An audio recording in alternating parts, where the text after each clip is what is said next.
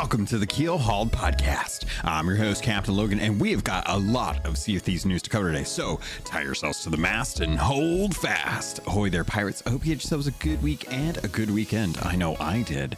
This week, we're going to be talking all about the mysteries that seem to be plaguing us in the Sea of Thieves, both out of the game and in the game. There's an ARG going. The mystery has kicked up. Someone potentially has died, and some cultural things have been kind of happening around Sea of Thieves, so we've got a lot to talk about, so let's get into it. But before we get into anything, I have to thank the patrons because they are the ones that are supporting this podcast and helping me get to SOT Fest. So thank you to People's Republic, El Cute, Balls, Slum, Captain Hasco, Chateau Neuf, Zombie Killer, Cloud, Cosmic Johnson, Davram TV, El Jefe Esteban, Fergatron, Trickster, Jabaro 5, Kazia the Rogue, Lumpy SRQ, Ocarian Darth, Dub Goose, Evil Morpheus, Xbox Mike 29, whose birthday it was today, Murphy Lives, Mutinous Max, Regis Stella, Rust Belt Kid, Norwegian, Skinny Matt, Scum Melt 666, Strange Stan, Tarnished Film, That Kilted Guy, TN Professor, Real Big Tuna, Uriel Canes, Big Bad Pad, Mina Fairy, Super Pack, Music Me, The Lore Chronologist, Deadeye Dre, Ghost Boy 20, Neon, Evil Martha, Peter Miller, Rooski Doo, Straw Hat Connor, Thor Von Blitz, Windsor Chris, and Zam. Wow. Thank you all so much for your support. It really does help make the podcast better. It helps take care of the bills, and it helps me do things for the community. It helps me get out to be able to see people, to actually get to visit them and stuff. So I just got my passport, actually, so I'm legal to be able to leave the country. Whether I get back in, we'll have to see. So let's get into the episode. First up on today's docket, let's talk about some Eastern Winds Jade controversy that's going on right now. If you listened to last week's episode, then you already know that we got some Eastern Winds Jade cosmetics that came in with the rest of the update last week. And while a lot of people have been enjoying that cosmetic set, there was recently something that happened that caused us to lose the Eastern Winds Jade beard. You may be wondering why that would be kind of something that they would remove from the game. Let's talk about like the actual tweets that came out. This is not something that was put out on the Sea of Thieves main page. I think they didn't want to avoid cloudering the kind of atmosphere with that. They wanted to keep that more positive. So SOT Player Support tweeted this out. It's SOT_support on Twitter. They said that after investigation, the team has resolved the issues with something that's been going on, and due to feedback that they received, the Eastern Winds Jade beard has been removed from the Outpost store. Players who bought the beard will no longer be able to view it in their vanity chests or equip it, and will receive a refund within the next week. So if you're not familiar, the reason for this is because of the way that it looked. This was something that is most commonly referred to as the Fu Manchu beard. If you go and look at the actual like history of this, even just a quick Wikipedia search, you can learn that the Dr. Fu Manchu character is a supervillain that was introduced in a series of novels by English author Sax Rohmer, beginning shortly after or before World War I and continuing for another 40 years. The character featured in cinema, television, radio, comic strips, the comic books for over 90 years, and has also become an archetype of evil criminal genius and mad scientists, while lending his name to the Fu Manchu mustache. So looking at some of the controversy just from the Wikipedia, let's talk a little bit about this so you have an understanding.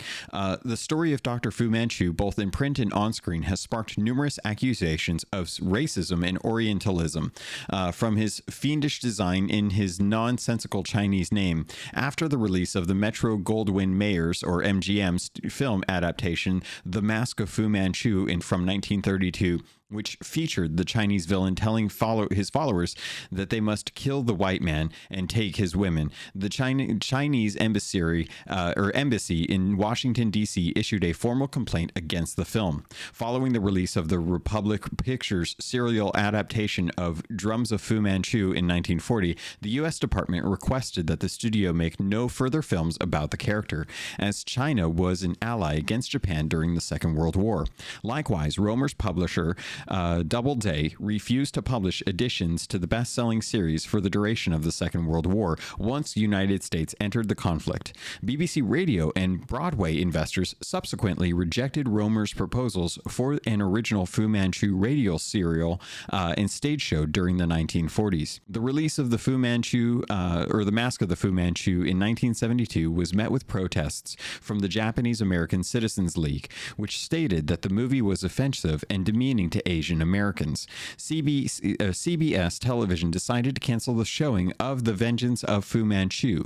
Los Angeles TV station KTLA shared similar sentiments, but ultimately decided to run The Brides of Fu Manchus with the disclaimer, this feature is presented as fictional entertainment and is not intended to reflect adversarially on any, or reflect adversely, excuse me, I don't know why I was thinking that was another word, reflect adversely of any race, creed, or national origin. So just based on that, you can already see that there has been a lot of pushback on this, saying that it is culturally insensitive. And if you don't know, right now we are celebrating Asian Pacific Heritage Month. So the fact that this beard came out, and just to be clear, the beard itself is just kind of a symbol that is associated with something. The beard itself is not something that is evil.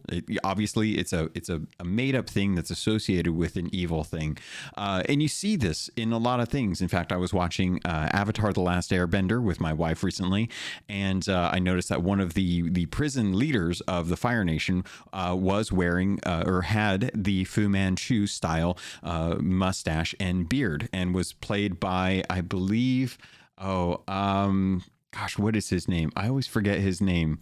George Takei, who is quite the activist for Japanese American liberties and equal or equality and stuff. So even in other places like that, we're also going to see that a lot in the Pirates of the Caribbean too. I believe Sao Feng is the character's name in the Pirates of the Caribbean, who is a pirate and has a Fu Manchu.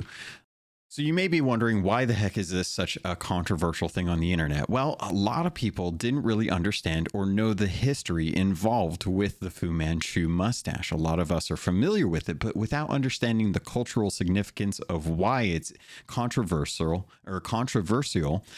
then it tends to kind of lean towards people who are like, hey, I like this, I want this, this goes great with my outfit. And they don't associate it with something negative. Likewise, I saw a lot of people from an Asian Pacific or an Asian background saying, this completes my character. This is the character that I wanted. Why can't I have it back? And when it comes to sort of these things, it becomes a slippery slope. You want to make sure that you are being sensitive to other cultures when you're releasing this kind of content, especially with a game tied to a studio that is a part of a bigger conglomerate that is a national organization like Microsoft, being that they are in multiple culture or multiple markets, both in Asia, Europe, South America, pretty much everywhere. They want to make sure that the game doesn't offend anyone to the point where it is harming other people's ideas of that culture. You don't want to perpetuate an idea that something is negative if it's something as simple as a beard or a mustache. If that's the least they can do is just try and keep that out. That seems like a pretty easy fix. So I know that a lot of folks probably were looking forward to having that, especially for those fans of Sao Feng from the actual Pirates of the Caribbean films. But because of that, and us trying to be a little more knowledgeable about our surroundings and other cultures and trying to keep be a little empathetic about it, I think it's one of those things where it's a shame that this has such a negative connotation, but it's easier just to remove it. And I could go into examples of this with other things, but I don't really feel like I need to dwell on this so much, especially given how much content we got this week regarding a mystery, our first mystery in Sea of Thieves. So this was the first week of our mysteries, which is an in-game and out-of-game event that they are working on. They're talking about things that are going to be happening in the Sea of Thieves and outside the Sea of Thieves that you need to keep an eye on. Christina McGrath, who's the head of community, who just recently had a child. So congratulations, Christina, for having a newborn there. And Chris Davies, who's one of the senior, Chris, what is your role? Senior designer. I had to remember. I kept wanting to say engineer. And they have kind of spearheaded the mysteries and kind of what's been going on. So if you don't know, Sea of Thieves puts out videos. They do a lot of social media. They post a lot of photos and things like that. And in the past, they've started to kind of add little teases, little hints, and little things in the background if you're paying attention to some of the stuff going on in their videos. And a lot of that tends to kind of give the community something to kind of toy around with, to see what's going on, to see if there's anything behind it. It started out with Runes and Duke missing for a while. And eventually we started to kind of find out what it all led to, which was eventually the pirate's life and the Sunken Kingdom. Now we're getting this first mystery. It is a very calculated thing. They've planned this out. And we have been told for a long time that in season 6 we're going to be uncovering the mystery of someone's murder. We don't know whose murder it is, and they've been very mum on the subject until this week. So with one of the videos that just recently came out, the video is on YouTube, and I'll have a link to it in the notes if you want to watch it. It's only 21 seconds, and if you're not familiar and you've missed out on this, then you've missed the zeitgeist going on around this. The video itself just has a skull in the title for it, so it's going to be kind of hard to find unless you go directly to Sea of Thieves' channel. But the actual video itself is only 21 seconds, and it opens up on a music box playing We Shall Sail Together until eventually it pans over and you see a skeleton leaned up against a tree. The skeleton is clothed for most of it with boots, pants, a satchel, a hat next to him, and some necklaces. And it turns out that this skeleton is dressed just like DeMarco Singh, the son of the pirate lord and former leader of the Sea Dogs. He's been missing since this latest update. He's been gone. We haven't been sure what's been going on with him. And it turns out that this may be, in fact, his dead body. I say it may be because without actual proof that he's dead and without being able to identify the body besides the bones, we're kind of left up to the speculation of the community and finding out what Rare has in store for us. This video is real short, and at the very, very end, there's a swiveling pan up as it kind of bird eye views over the actual body. And just before it ends, there's a quick little flash that is an inverted color couple frames, and all it has on it is the letters WHO question mark who. And this is the kickoff of season 6's mystery. We don't know anything more beyond that, but many of us have been kind of searching around trying to find out what's been going on. So when we went to the actual introduction of mysteries, the official Sea of Thieves video that they put out, it was about 1 minute and 40 seconds long, and it had Chris and Christina kind of talking about some of the things that they're going to be doing. One of those things is actually leaving little clues in the video that people can kind of pick up on. And I think the first test of this was to see how quickly we would be able to understand what's going on. So in that video, they actually had 4 letters that were hidden in the background: an N, an E, a W, and an S. I found the N and the E. The W and the S was a little tougher to find, and thanks to the community for being able to kind of pick those out. Turns out apparently you have to rip the 4K version of the video off and scrub through it little by little looking for clues, which I did not have time to do because this was dropped like right in the middle of the day. So when you think about those letters, the letters that they had spelt out the word news, and it quickly led Scullia and I think EG Gamer over to the Sea of Thieves .com/news website. And when they went over there, they found that Sour Scars article, the header for that was kind of like the little blurb kind of giving you a bit of information about what Sour Scars article was going to be about, had a weird little hashtag that it's hard to know if this was something that was supposed to work or not work, if it was supposed to be an icon or not, but it was hashtag mystery key spin hashtag, which if I was a coder would probably be able to tell you if that was supposed to be like an icon or a little symbol or a little graphic to kind of give us an idea of what that was. Unfortunately, we don't know, because shortly after we found that later that day, they removed it and we never saw it again. So I went over to Sea Dog's Rest, which we found out was where this skeleton is. And it is very fitting that the skeleton of the supposed DeMarco is found over on Sea Dog's Rest. It makes sense given the nature of the actual island. But there's definitely a lot of people kind of posing ideas. They've been scouring the rest of the world for any kind of clue and using the video that was used in the introduction to the Sea of Thieves Mysteries as a kind of header for them to be able to go to the different islands to check out the different graves, the different cave systems, check for skeletons. And many people have actually found that this skeleton is the same skeleton that is used elsewhere in the world as the game. Which leads other people to believe that this may not actually be DeMarco. Some of the other things that kind of support that theory is that DeMarco has a beard, and much like Flameheart's skull that does have a beard, this one does not. So there's a good chance that this might be a regular skeleton that was just kind of propped up and put in place to kind of present itself as DeMarco. Other people have looked at the flask that was on DeMarco's belt and suspects that foul play is at stake, and he drank poison unknowingly from his hip flask or his hip bottle, and that ended up killing him as well. Many people are also pointing to the satchel as a mystery that he had, and no one has been able to find it, and he was killed over that. And many people are pointing to the, or not many people, but some people are pointing to the orb stream and the lines that came from that, and how that was something that they were able to find out that some of the lines that were actually involved in that were predictions for stuff that was coming in the future months, stuff that we've already seen and stuff. The line in particular was from the orb stream where Flameheart Jr. was quoted as saying, "Your gift will unite all thieves to true piracy. They will drink, they will die, and they will live again to serve the fire." I don't really believe that, first off, this is DeMarco, or secondly, that he would be serving the flame.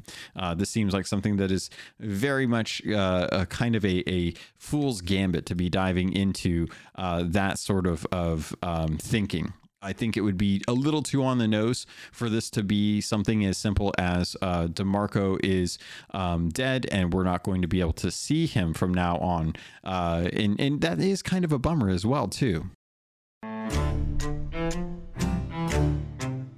Now, if my theory is correct, and to be clear, I don't think that this is actually dead DeMarco. I believe that this is a kind of setup that he has kind of set this up as a way for him to kind of free himself. If you don't know a little bit of the history that's been going on, I talked about it in the past episode, but I'll kind of give a quick refresher.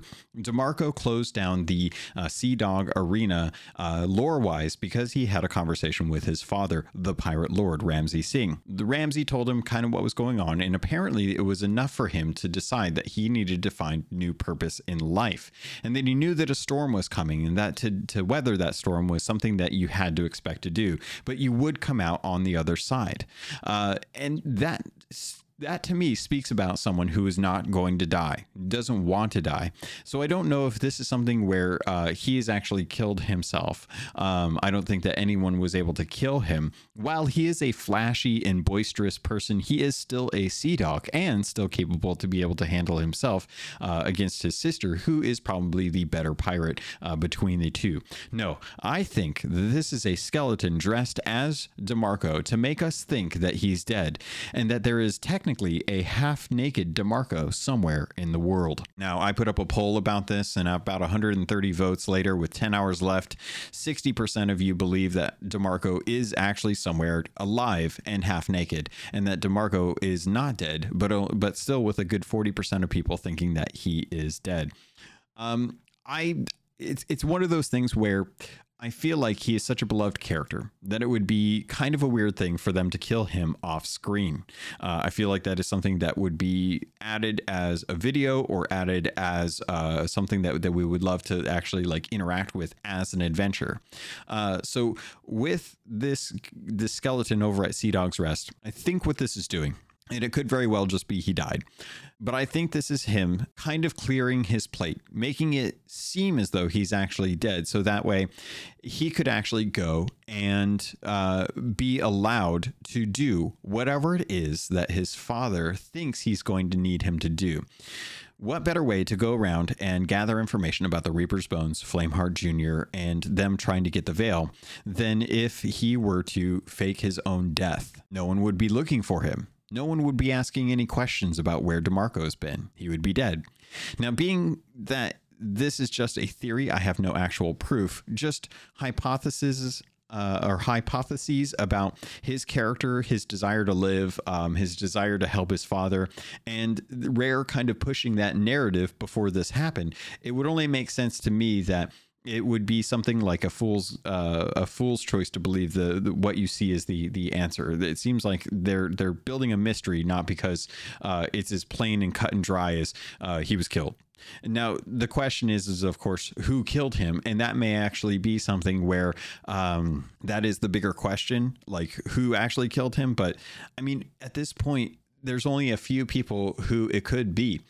It very easily could have been the Reaper's Bones. It could have been Amaranta, who has been known to actually not like DeMarco or Lissetti at this point. Or it could have been her sister or his sister. And to kind of go down this pathway, it's very easy to say that one, Lissetti Singh is a very strong pirate. She's a very skilled pirate. She's probably the better between the two, and is far more a pirate than I would say DeMarco is. DeMarco is all about adventure and glory, things like that. Lissetti is far more about kind of getting gold, being the best, and showing your prowess through your actions, not your words. So it's like two the best bits of the Pirate Lord. When the Pirate Lord was the best pirate, he was the Pirate Lord essentially. You know, Ramsey was he was boisterous, he was adventurous, but he was also extremely skilled as well too. And his kids kind of picked up on different parts of his character as they kind of grew up, and there's equal parts of him, just different aspects. So when I think about how Lissetti was upset about what was going on with the arena, she didn't have a say in the matter. He closed or DeMarco closed the arena without her permission or her advice. And as a result, I think that what happened was Lissetti might have actually killed him. She might have been really upset. She might have been thinking that, you know, he's being chosen by her father to be asked to do this quest or whatever's going on, that apparently Ramsey has plans for his siblings, or his kids, and her not being included in those, to the point where she had no say in the matter when it came to the arena closing, could have been enough to push her to the point where she would have killed him, because she wanted to be the best. She wanted to be the chosen. But I can't imagine that Ramses would look on that favorably if she was trying to win his favor, or if she was trying to win Ramsey's favor. So if it was that, because and she probably just wants to be the best in Sea of Thieves. It's hard to know if she still wants her father's approval in this instance. We know that because of the maps that they had in the comics, that they both sought to get to the Sea of Thieves to be able to get glory and fame and be the best pirate. So we don't know if her desires are now aligned more with Flameheart's or with Ramsey's, given their tumultuous sibling rivalry, I guess would be the word that I'm trying to get out. So it is very possible that Lissetti could have done this. She could have killed DeMarco. She's skilled enough. She could have gotten close enough to him. Very possible. There's also Amaranta, who is one of the Sea Dogs. She was in charge of keeping things under control over at the Sea Dog Tavern during the arena time. And if you ever spoke to her, she never felt really that happy with the twins. She always felt like she was the better of the two, or the three technically. So it would kind of speak to her wanting to get rid of DeMarco, because DeMarco was the one that closed down the arena. And if that was the case, then maybe she had made a deal with Lissetti to open up the arena again if DeMarco was out of the way. Now, I disregard that because that seems to be the biggest motive outside of why she would kill him, outside of just not liking him, because we know that the arena is not coming back. So if that was her drive, if that was her motivation that we know so far, we really don't know anything about her motivations outside of her distaste for the siblings, then it stands to reason that that couldn't really play a part in this, which is why I think Amaranta as a character is probably more aligned with what is going on with Wanda and the Sisters of Sorrow, or the I can't think of what Chris said that they were, but that kind of Wanda's Warsmith kind of group. I think she might have maybe gone there as kind of a callback to earlier stuff that was going on when we were trying to figure out who the Masked Stranger was, but even that is a long shot because there's no proof of that. We just know that she's missing. So with Lissetti missing, with DeMarco missing, and Amaranta missing, it's hard to know kind of who's at play here. There's very easily something that could be overlooked at this point, which is the Veil Voyage that does have the Silvered Sea Dog banner over in the encampments or the emplacements. I think they are emplacements. And I really don't know if that plays a role in it. It seems weird that Rare would make a choice to involve a mystery that only a small percentage of players actually have access to, given that we know that the next adventure is just around the corner and it is going to involve all pirates. So it seems to me that if they wanted to do something involved with a mystery, that they would want to make sure that it is as inclusive as possible to give everyone an opportunity to find these clues and understand what's going on.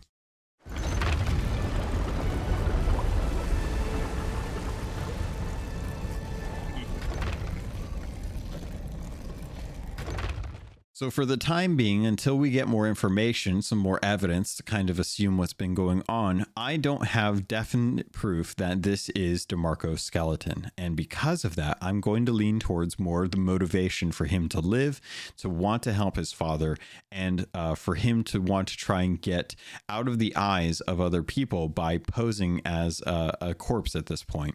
Now, if we start to find out that there's some suspicious stuff going on, there's more clues as to possibly who could have killed him if they did kill him, then we can kind of start opening up the list of suspects, because right now it's Amaranta, Lissetti, and Flameheart Jr. Those are kind of the main characters that we're dealing with right now, and as this kind of story unfolds, those are the three that we really want to take a look at. We also don't quite know if this is the case, if DeMarco took his own life. Very possible. I don't really see that being a case, because suicide is not something that you ever really want to portray in a game. I don't really like the idea of them trying to portray this as a suicide. It seems like a really tough thing to kind of navigate narratively.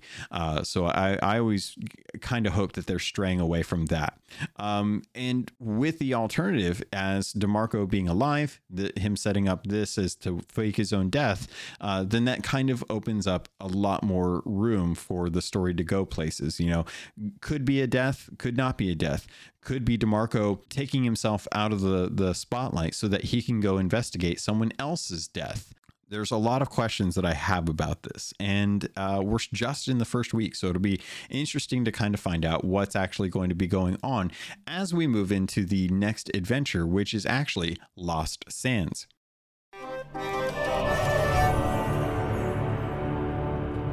Ahoy there, pirates. This is the ad for this episode, and I did want to let you know, if you wanted to avoid these and just get a regular filler, you can head over to the Patreon. There's a special feed just for patrons that get the ad-free version. If you want to keep listening, though, I can't say I blame you, because this week I want to let you know about Loot Crate and getting 15% off of most crates and crate subscriptions when you use the link and code RobotsRadio in the show notes. Also, you can head over to audiobooks.com, get your first 3 audiobooks for free, and that can include any 2 VIP books, or use the affiliate link for Green Man Gaming. If you're a PC gamer or you'd like to save money on games, it's one of the benefits of being a PC gamer.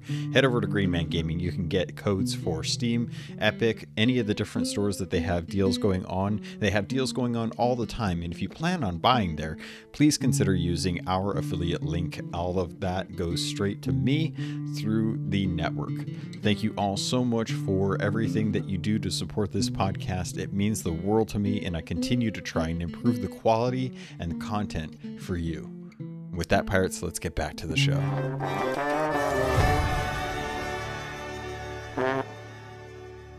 So Lost Sands is going to be coming. We have a video that is due out on the 23rd, and there's already a bunch of people waiting for it, which means that it is premiering in 9 hours.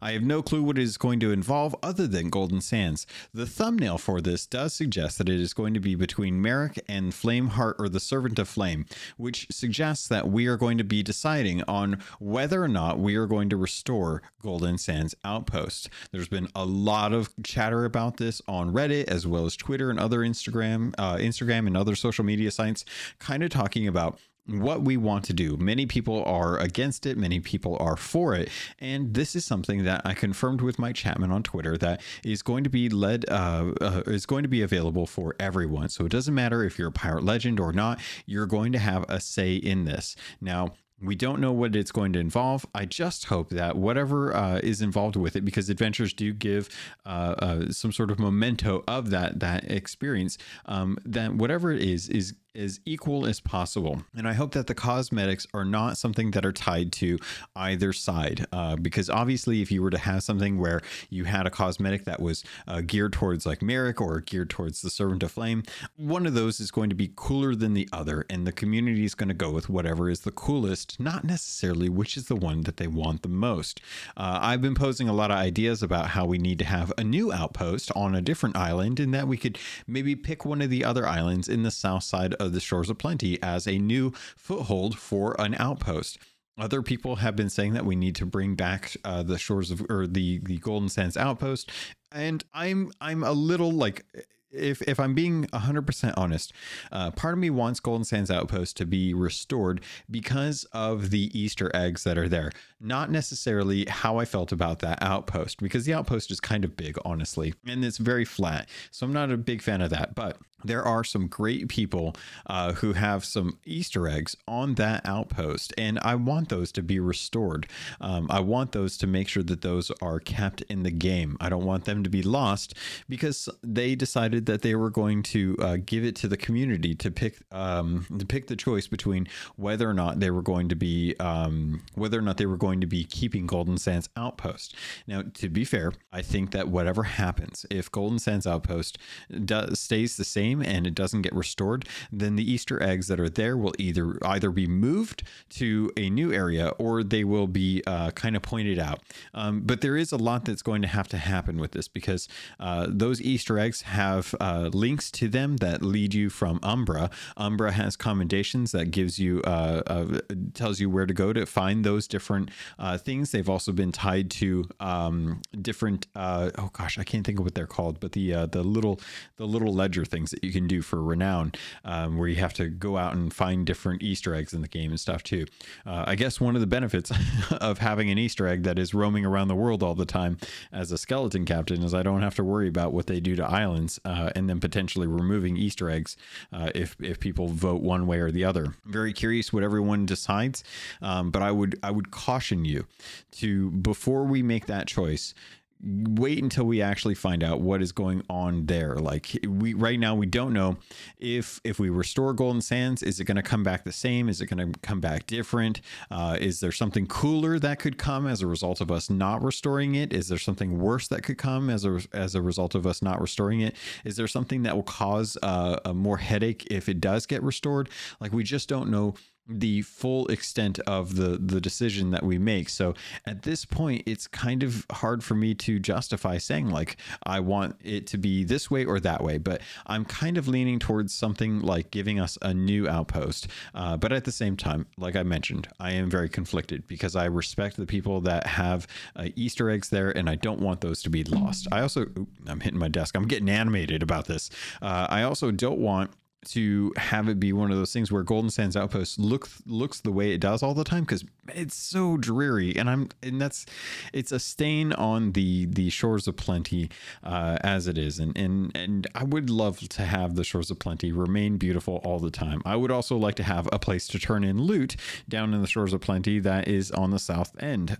So there's good reasons why I would want it restored, but I don't want it restored because I am very curious about what the alternative is. And if I find out that they don't really have a good alternative for that, then at that point, yeah, let's restore it. Because I mean, I would much rather have the outpost than not get an outpost at all. But if we do get an outpost, then I would want to see what that other outpost would end up being. Maybe we take over Reaper's hideout and Reapers have to move over to the Spire. We don't know. Maybe they just uproot all of the Sea Dog Tavern and move it over and stick it on top of Mermaid's Hideaway. We don't know. There's so many good possibilities. And you're going to have to think a little outside the box to kind of make this decision, because at the moment we don't know. But the video is coming. We'll find out. We're getting another cinematic that I'll be breaking down tomorrow after work, so that way I can kind of put that up, make sure that you guys have any little tidbits that are in there. I'm going to try and scrub the video so that I can see if there's any kind of little hidden Easter eggs or anything like that that you might want to keep an eye out for. I'll be probably putting a breakdown of the trailer up tomorrow, if not Tuesday at the very latest. So look forward to that on my YouTube channel as well. And then this actually goes live on Thursday. This actually goes live in 4 days. Bear in mind too, we're on the last week of the month too. Like, this is the last full week of the month. So if you need to get your emissary ledgers done, make sure you're getting those done. You've got some time still. You've got at least another week before you have to worry about the emissary ledgers ending and missing out on anything that you need to work on. If you don't, then you're perfectly fine. Don't worry about it. It's still surprising to me that we still have a couple weeks worth of the last season, or of this season. Season 6 has been fantastic. It has been an amazing slow roller coaster ride, or yeah, I'd say slow roller coaster ride. It's been drawn out. It's been a big ride, but I'm really glad that they have been able to kind of keep content flowing, keep content interesting, and bringing us stuff throughout this season. It has been a very full season. We've had we're going on 4 adventures, 1 mystery, 2 community days. No, 1 community day. Yeah, I guess technically 1 community day for season 6. But the year so far, the end of season 5 and the beginning of season 6 has been fantastic. The only thing that I, of course, always want to just say is that I feel like the game could definitely be in a more stable state. And without that, it always is going to hurt the overall gameplay. Especially when you lose out to a bunch of people who are DPI switching and you can't kill them because the game can't register the body in its state that, they're flipping around and stuff. So plenty of other bugs that are going on right now. I do want to speak to one that I saw recently that if Rare is listening, I would really hope that you guys are able to take a look at this. I've had a lot of people reach out to me and I've experienced it a couple times now. Apparently, I didn't know about this, but apparently there's been really, really long load times going on with the game when you come back from the ferry, to the point where normally I would chalk this up to your ship is in battle, you're in combat, and the game can't spawn you. It doesn't know where to spawn you because your ship is filling up. There's someone in the way, and things like that. A lot of physics issues that they have to overcome to be able to spawn you on a ship, especially when it's a sloop and it's a smaller bit of area. When you're on a galleon, plenty of areas you can spawn. When you're on a sloop, less the case. So I usually try and chalk it up to something like that. To be perfectly honest, though, I feel like this is actually a situation where it is just kind of longer load times, and that's rough, especially when you're playing on like an NVMe hard drive or a Series X. You expect to have fast load times, and if you get to your ship after 45 seconds of a load time, your ship is probably gone, especially if you're solo. So I'm hoping Rare is able to take a look at that.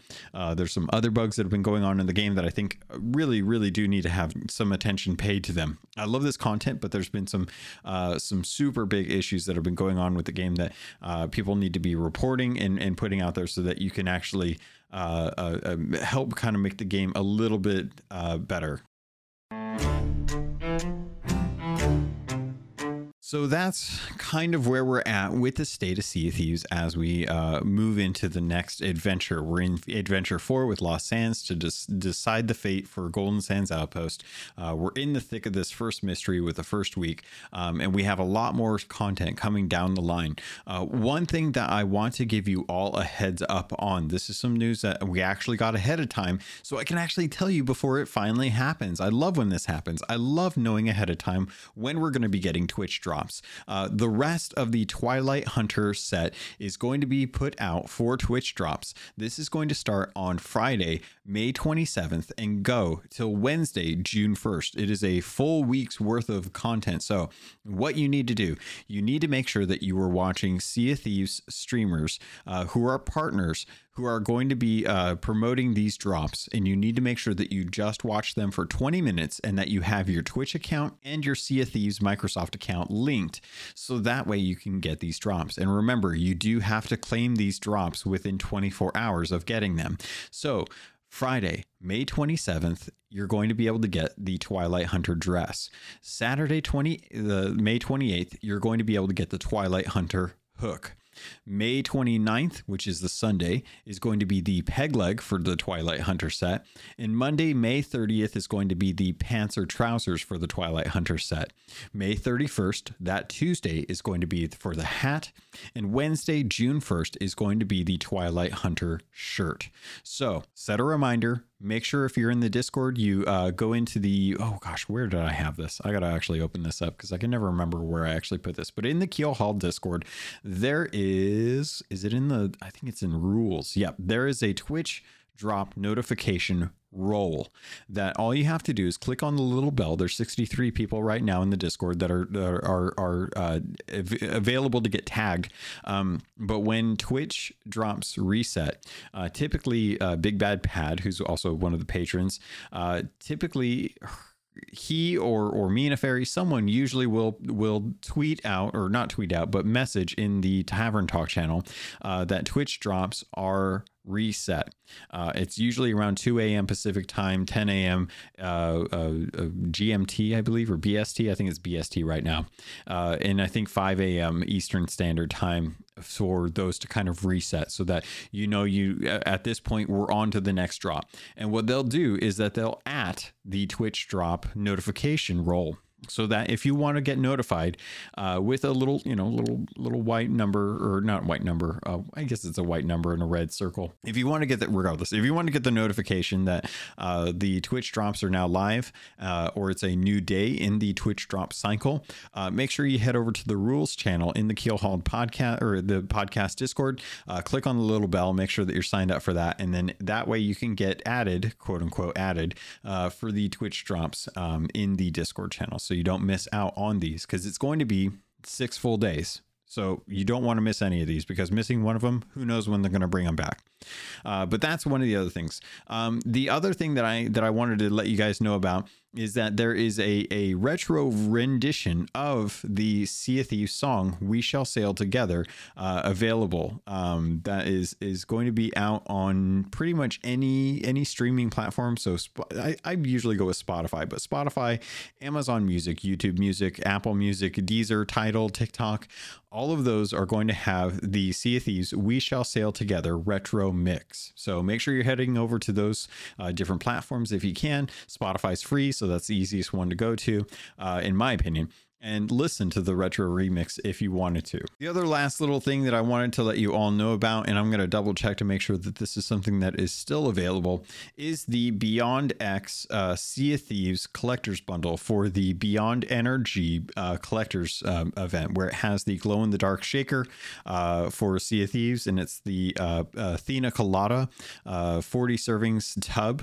that is available. It's $33.33 in pounds. I think when I ordered it, I broke down and ordered it so that I could get another shaker and another tub, since these are going away.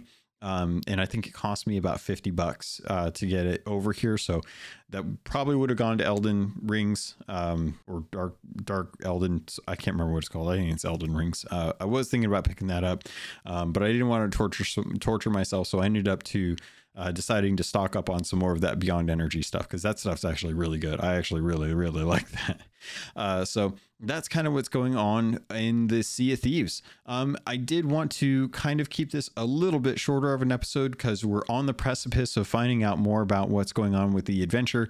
Next week's episode is going to be the actual adventure, and we're going to be talking with the Keelhauled Gold Hoarders, the patrons of the show. We're going to be doing that episode next week, so they'll be able to do that. And what I wanted to do is actually kind of give the floor over to Caleb. Caleb sent me a very special episode. It's about 20 minutes long, and it's on the arena. He wrote me an email and said he's very proud of it, and that in many ways it's an homage to the arena. So I'm going to put this in here at the end of the episode, and that way you all have an opportunity to kind of listen to it, and hopefully you like it as much as I liked it.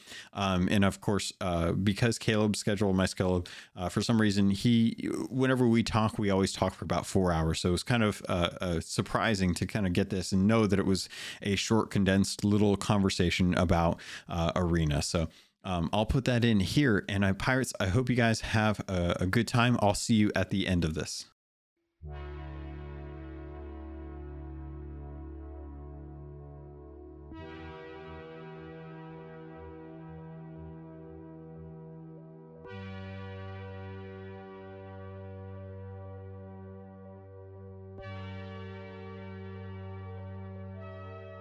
The day is April 30th, 2019.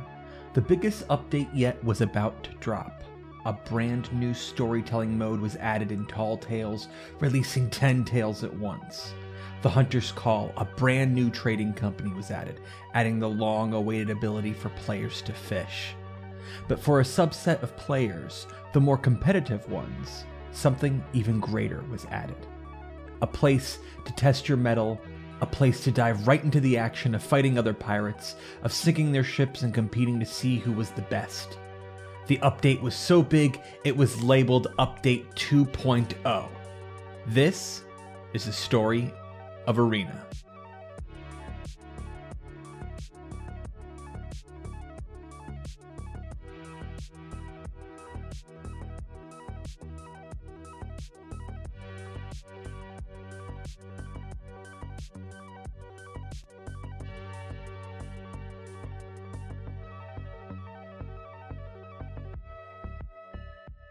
It's November 10th, 2018. The 4th annual Xbox Fan Fest is taking place in Mexico City, where a crowd of over 10,000 people get ready to hear what Microsoft has in store for their favorite console and franchise. It is here that Rare makes their first public announcement of a new mode coming to Sea of Thieves: Arena. With it, a new trading company, accommodations, and cosmetic rewards. But Rare was playing it close to the vest, claiming that the upcoming update to be only the Arena. But 3 months later, players would be surprised to see in the anniversary update announcement trailer that Arena was only part of a huge update coming to the game, hereafter referred to as the anniversary update. It was only a month away. The month flew by, and before everyone knew it, Arena was out. Upon booting the game, players were presented with a second game mode, a button just as big as the adventure mode button. The signal was clear. There was now 2 ways to play Sea of Thieves, and the developers were in it for the long haul. Arena was a solely PvP-based mode. 5 galleons would spawn in and hunt after the same set of X marks the spot maps. Players would get points for killing enemy players, hitting enemy ships with cannonballs, digging up chests, and turning them in. With such a small arena to fight in, and players fighting over the same few chests, combat was guaranteed and fast-paced. A new way of respawning was even added, circumventing the Ferry of the Damned to get players back into the action as quick as possible. The game was electric. The Arena Tavern, which acted as a lobby before a match would begin, would be a buzz of activity and player interaction. As a designated safe zone, players could interact with each other without being able to harm one another. It was the only place of its kind in all of the Sea of Thieves. Arena would be developed alongside Adventure Mode. Patches would frequently address issues in both modes, and brand new additions were added for both modes, even adding crossplay to Arena. But in October of 2019, the biggest update to Arena yet would be released. Arena would be introduced to sloops. October's update was, traditionally, a large Halloween-themed update. So at the same time Adventure Mode was getting the significant Fort of the Damned update, Arena was introduced to an equally significant update. Now players could play with only 2 players in their crew, making it easier to play as you needed to get together only one other friend, or rely on one random player to get in and play. But this update introduced an unforeseen problem. As time went on, even though both modes were getting consistent updates, Arena's queue times were getting longer. To fill a Sloop Arena match, you would need 10 people for a full server, and servers would often start without 5 ships, thus requiring even less people. For a Galleon server to be as full, it would require double the amount of players. With Sloop Arena being more accessible, their queue times weren't changed much from what players had been expecting before, when it was just Galleons. If anything, it was getting shorter. But Galleon matches were experiencing extended wait times as everyone was going to the faster and easier to assemble sloop queues. Rumors abounded about brigantines being introduced, but that would never come to fruition. Perhaps Rare wished not to split Arena's matchmaking a third time. Updates were consistent with both modes. If new tools were added such as fireballs, they would be added in Arena as well. Any chance Arena's player base had to dwindle was cut off at the knees by update 2.0.9. New accommodations were added for those glorious sea dogs who wished to become triumphant. As players unlocked glorious sea dog cosmetics, they could equip those cosmetics to earn new accommodations and cosmetics. Arena had perfected something that Adventure, even to this day, still had trouble mastering. Glorious Sea Dogs did commendations right. Almost every commendation gave something, most more than just a title. Get 200 kills with the Eye of Reach? You've unlocked the Glorious Sea Dog Eye of Reach. Place top 3 100 times? Get the clothing. And with the introduction of the Triumphant Sea Dog commendations, now players could use those earned cosmetics to earn more. Raise a Glorious Sea Dog cup of grog with other players and unlock the Triumphant one.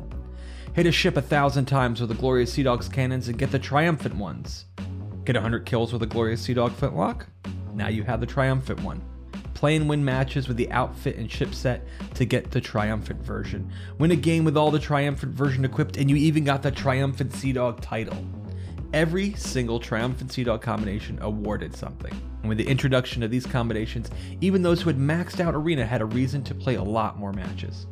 Arena was going strong. Players had seen from Rare that it was just as important to them as Adventure Mode.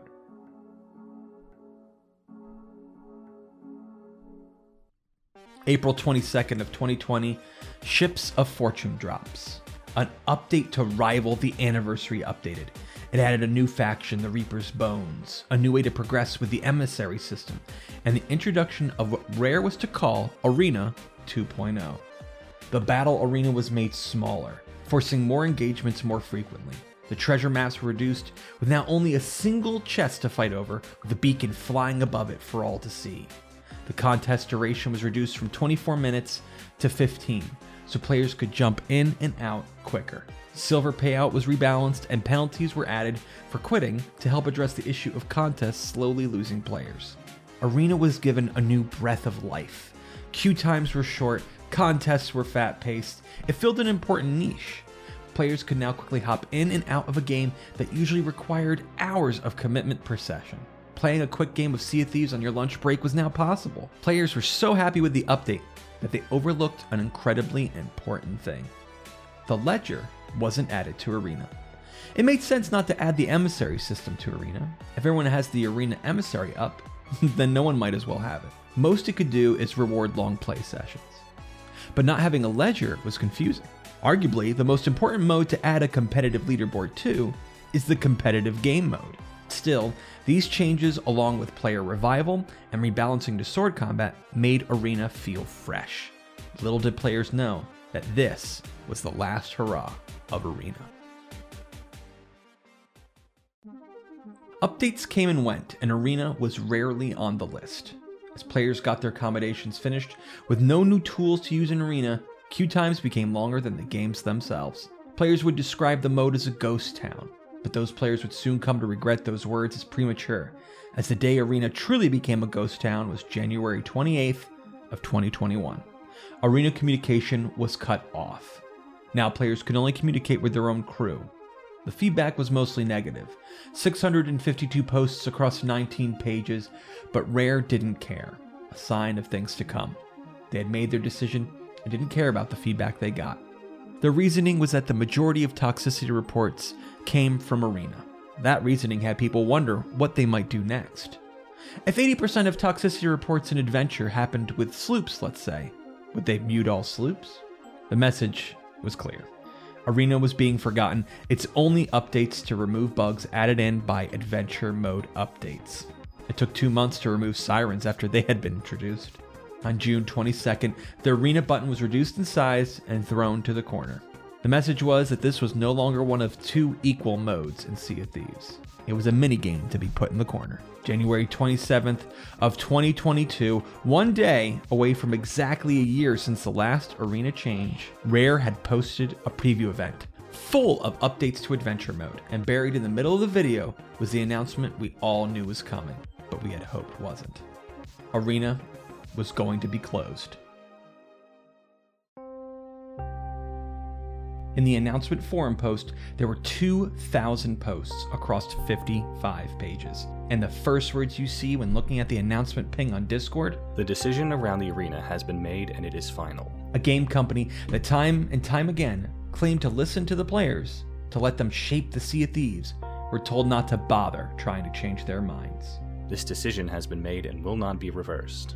After this, how could anyone believe the claims made often in the past, and in the announcement video itself, that they listen and craft things based on player feedback? When they said, "We won't be listening to your feedback." Funny how this post on Discord had a thumb up reaction you could click on, but not a thumb down one. Guess they were taking their cues from YouTube. Not only would they not even entertain the idea of changing their minds on this decision, they didn't even want to see players' feedback in even the most basic of measurable form of a number next to an emoji. This was par for the course. They behaved the same way on their last Arena change of removing voice and text chat. To Arena players, it felt like a big screw you, days before their big so-called community day. In the post and the video, Rare gave their reasoning. Only 2% of our players' time is spent in the Arena on a consistent basis.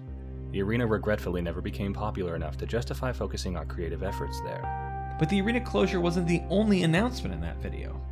A lot of promotional effort was put forth to bring excitement to their new way of updating Adventure Mode story, Adventures.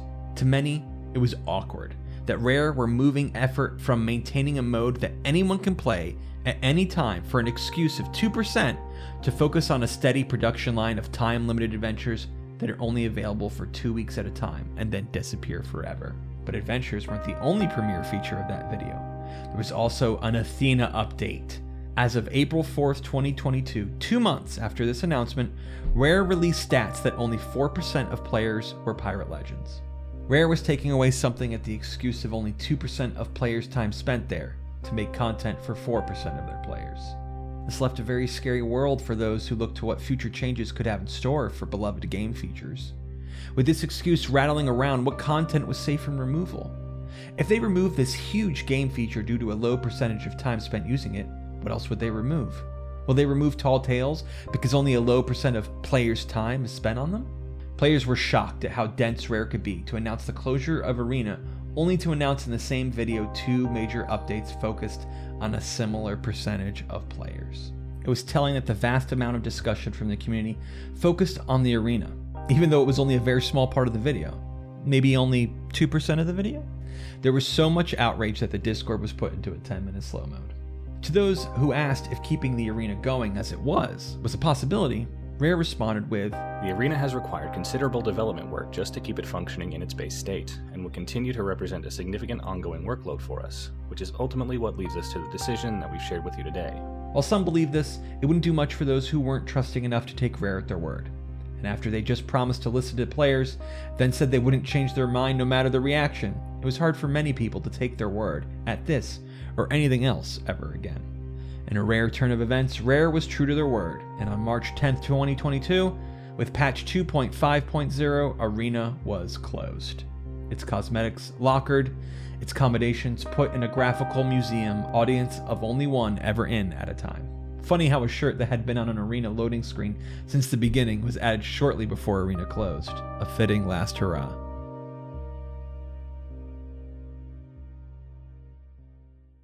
What could Rare have done differently? Players would often makeshift their own mode dubbed Team Deathmatch or TDM.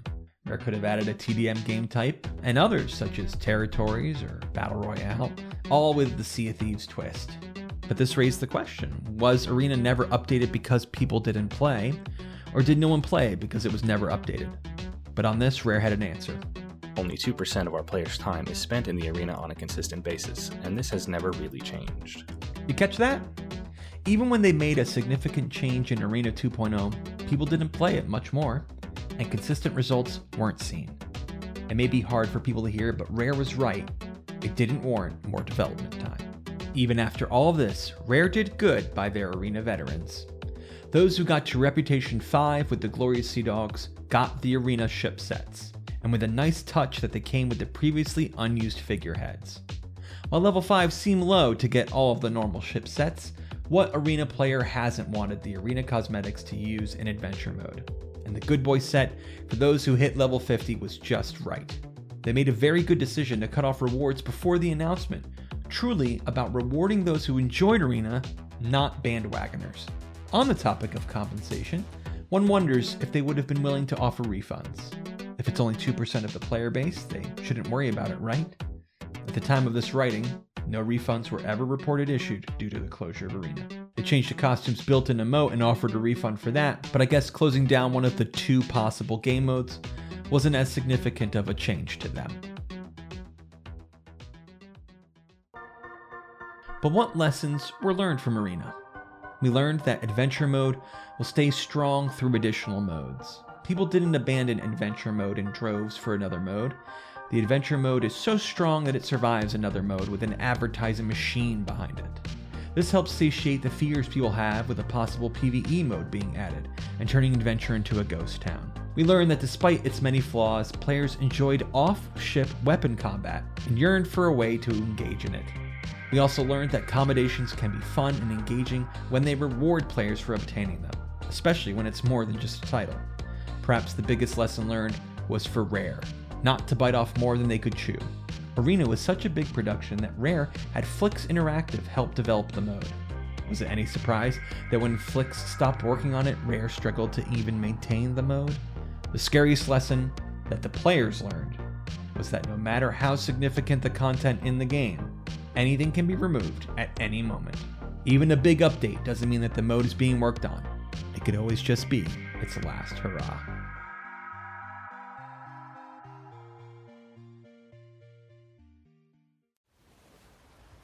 I'd like to spend the last part of this episode talking about my personal experience with Sea of Thieves' Arena mode.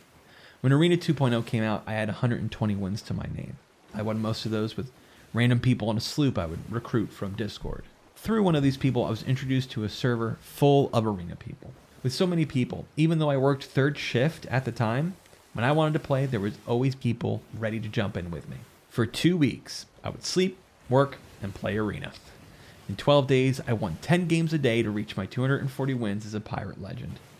From this, I made friends I still play with today. We went through the fire together and came out the other side. I was grinding my Triumphant Sea Dog accommodations at the same time, so at the end of the 240 games, I was done with Arena, but I still played occasionally with the boys.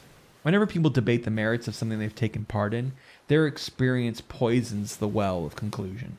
I would never say that the 240 wins was a good decision, just because I had a good experience attaining it. I turned a bad situation into a good one. That's a credit to my alchemy, not the base ingredients I was forced to use. Did you know that Rare had announced that they were going to reduce that combination to 100 wins as a pirate legend, but reverted it based on player feedback? Ironic, I know. The Victorious Sea Dog blunderbuss is an artifact of that decision. Watching Arena change over its life was quite an experience. Seeing the techniques change, such as leaving one X marks the spot left on a map to secure your lead, to 2.0's galleon tactic of not caring about the chest and just hitting upper deck shots to rack up points, to the great TDMing near the end of its life. After the closing of Arena announcement, I found a group of people and we traded kills as we grinded the combinations we had left. For me, it was getting kills with a cannon, since people were resurrected, it didn't count. So I got my last 50, chilling with some peeps, all talking about Arena's closure and reliving our memories with it.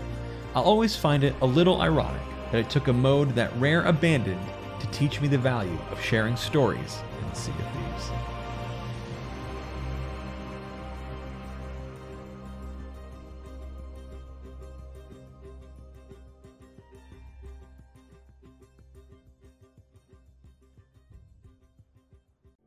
Now, the glorious Sea Dog Tavern in Adventure Mode stands as a symbol of Arena, a symbol of a mode awesomely designed, completely abandoned, a pile of wasted potential.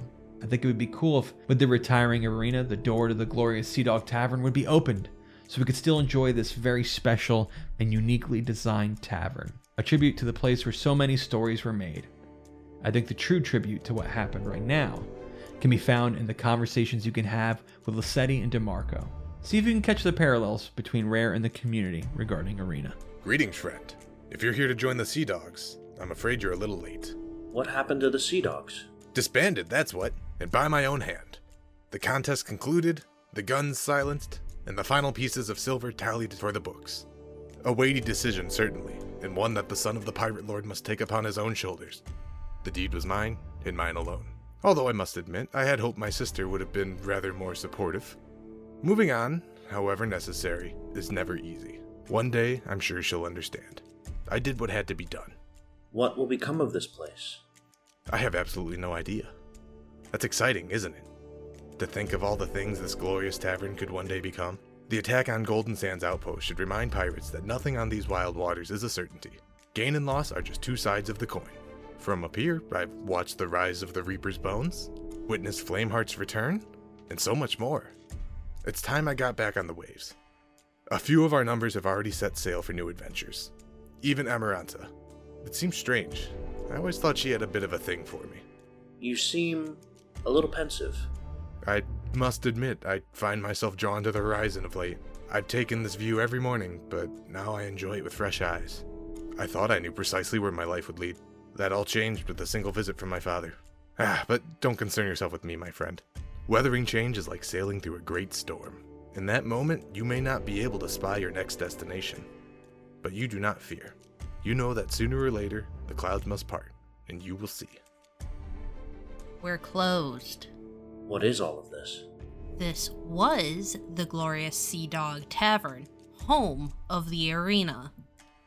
Now it's a monument to my foolishness. Imagine thinking my brother could change his ways.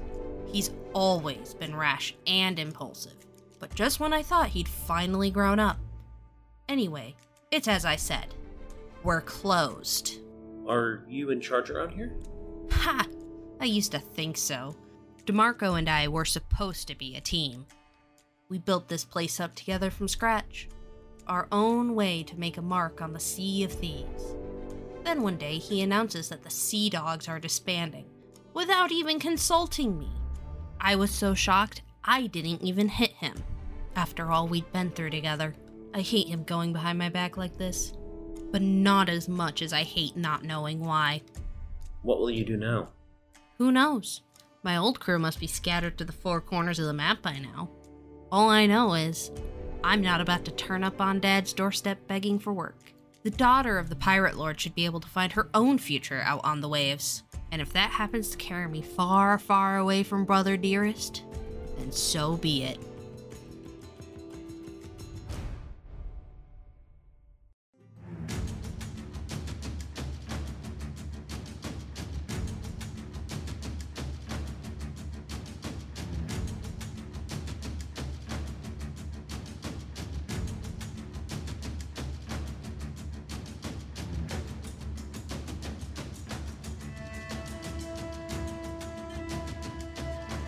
All right, pirates, that's going to do it for this episode of the Keelhauled podcast. Caleb left a really long outro on this, and it's a perfect way to kind of end this up.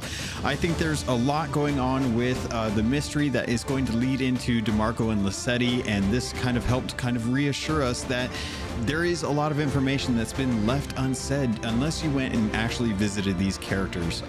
It is kind of a bummer that Arena didn't become the thing that it was meant to be, I think. And because of COVID, I think honestly, it killed a lot of the opportunities for devs to get feedback from players at competitions over at different conventions and things like that. We didn't have in-game conventions to be able to have tournaments and such. I remember Guardian Games was really popular when that came out. They were giving away silver and gold Xbox Ones at the time, and unfortunately there was definitely an opportunity for them to kind of adapt to what players wanted, and it might have actually improved the combat for the game. If they had stuck with Arena and they got to see what was going on, if more people jumped into it, I think that we probably would have had a better state for the actual combat. I still think there's a lot to be learned about what's going on in Adventure from Arena and how people are playing. I've definitely noticed a lot of people playing Arena in different ways, or not Arena, but Adventure in different ways where they are not using their ships nearly as much. So very curious to get your guys' thoughts on this. It was a great little 24 minute kind of intro there, or kind of Arena thing that Caleb did for us there. So make sure you guys are giving him some love for that, because I know there are some Sea Dogs out there that are big fans of that. And Pirates, with that, thank you. I love you, and I look forward to sailing with you on the Sea of Thieves.